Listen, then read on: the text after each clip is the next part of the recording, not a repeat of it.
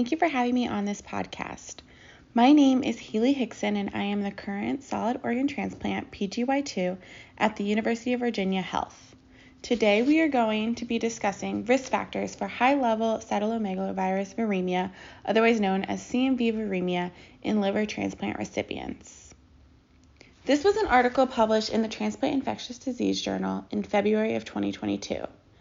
I chose this article for a couple of reasons.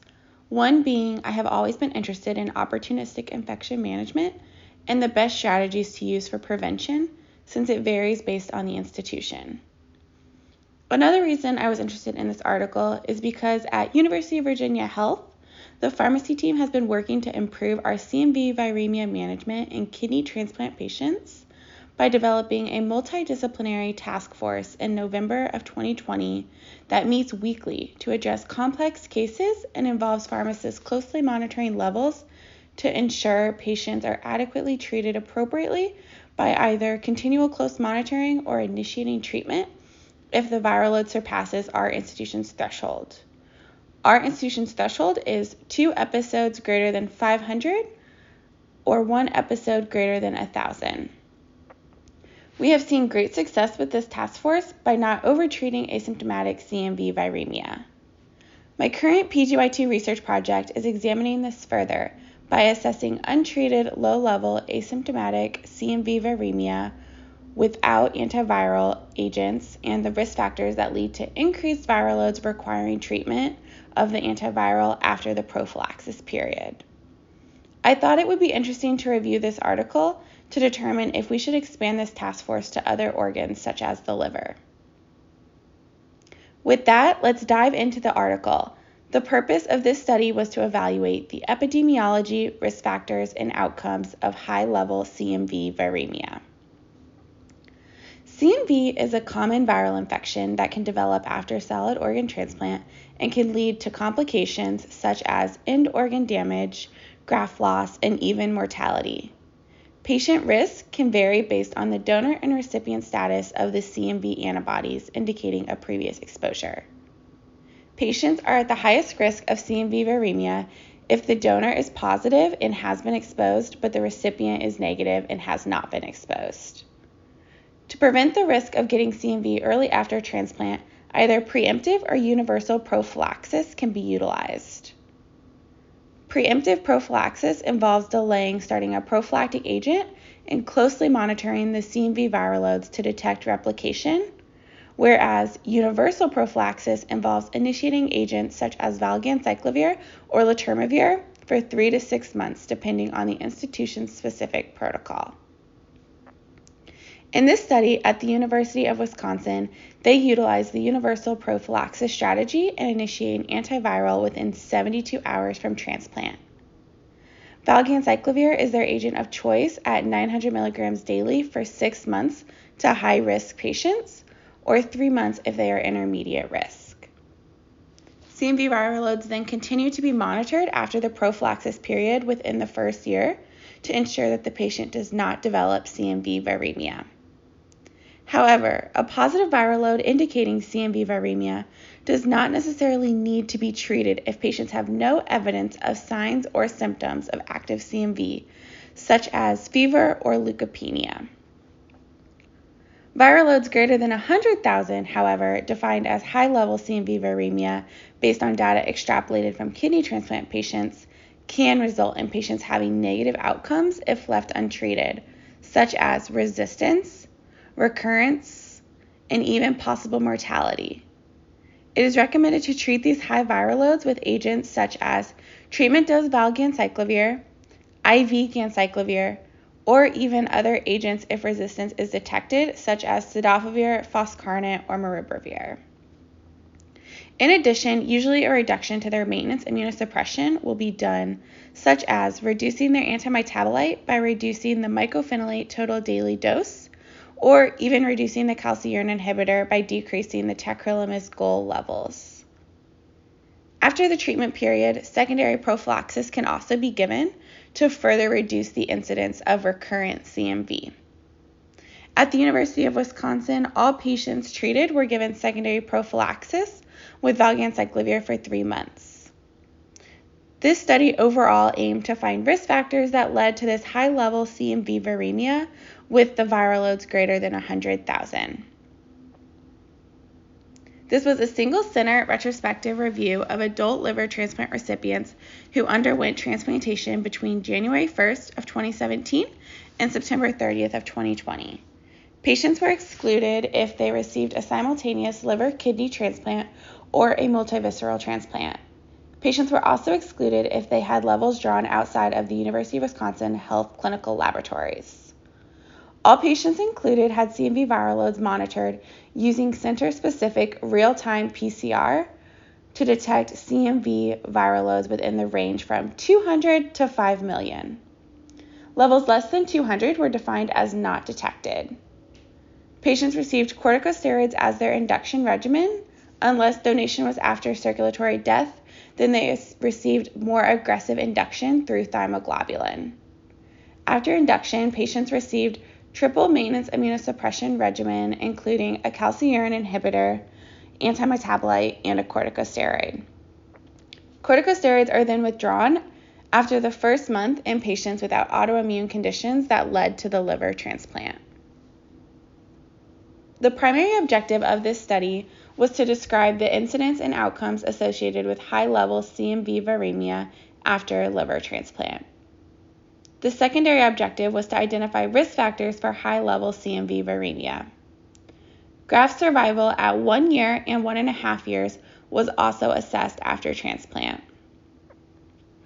For their statistical analysis, continuous variables were compared using the student's t-test or Kruskal-Wallis test, and categorical variables were compared using the chi-squared test or Fisher's exact test.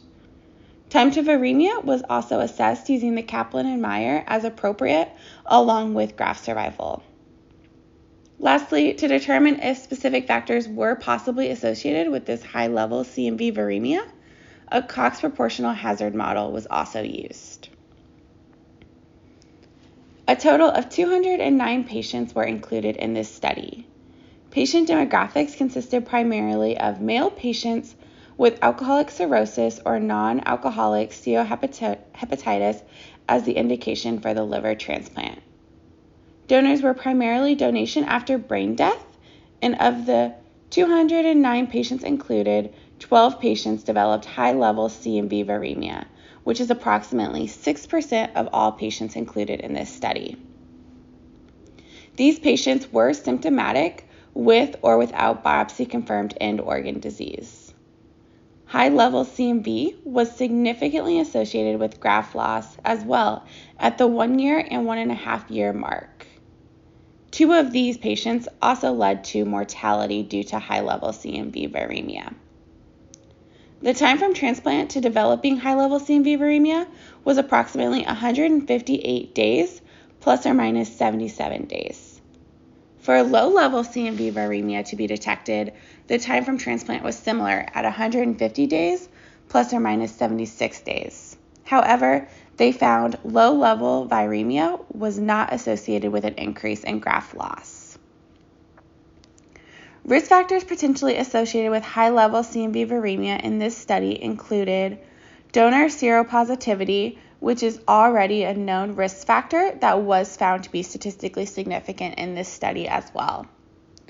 Higher pre-transplant total bilirubin was also shown to be a possible risk factor, with patients having an average of 19.8 total bilirubin, although not statistically significant, may be an important thing for clinical significance. MELD, the donor type, recipient seronegativity, transplant surgery duration, age, sex, induction, and maintenance immunosuppression regimens were also examined, but found to not be associated with the development of high-level CMV viremia.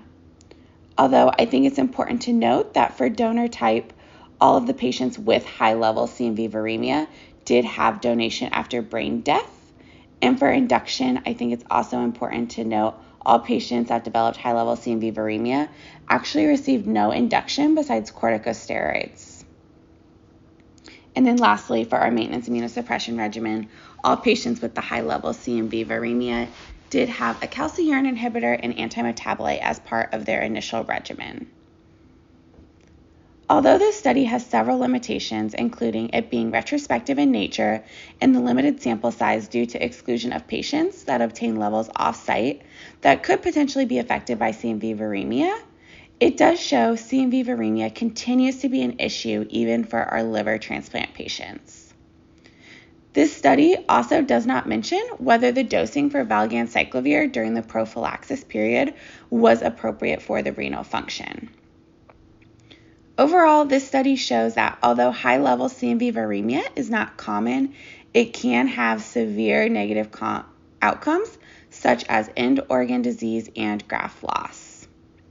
These results also confirm that it is not necessary to treat low-level asymptomatic CMV viral loads, as this does not increase the risk for graft loss or mortality.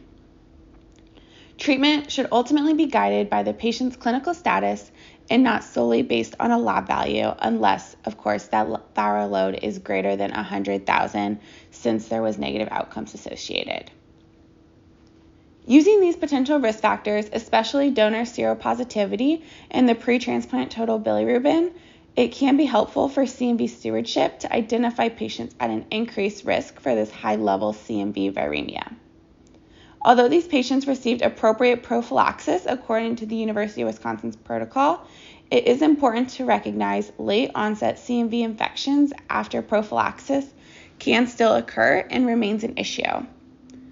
Strategies of extending prophylaxis has been studied in other organs, especially the kidney transplant patients, but has not been evaluated for any other organ types and is not utilized in clinical practice. Future studies are really needed to determine if certain patient factors are potentially associated with high-level CMV viremia in our liver transplant patients.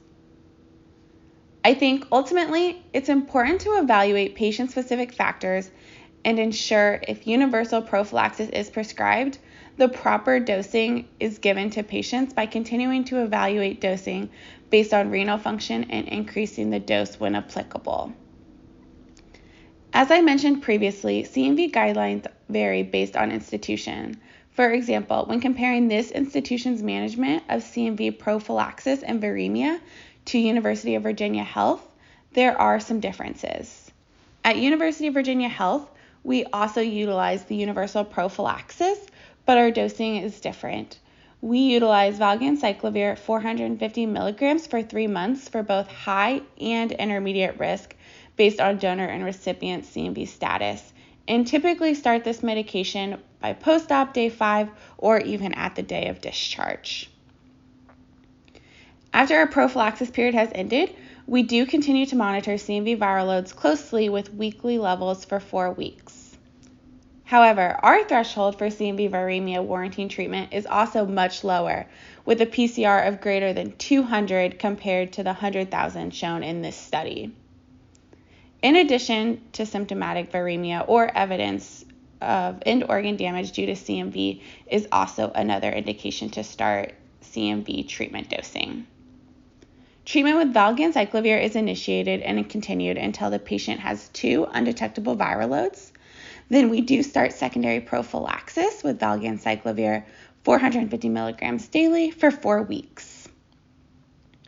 Ultimately, continuing to evaluate CMV prophylaxis and treatment strategies should continue to be performed by all liver transplant centers, and developing a multidisciplinary CMV stewardship teams, as this article describes, is a step in the right direction, along with collaborating with other centers to determine what their protocols are. Thank you all for listening.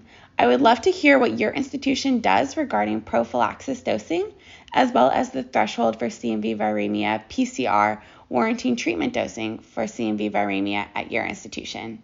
Thank you.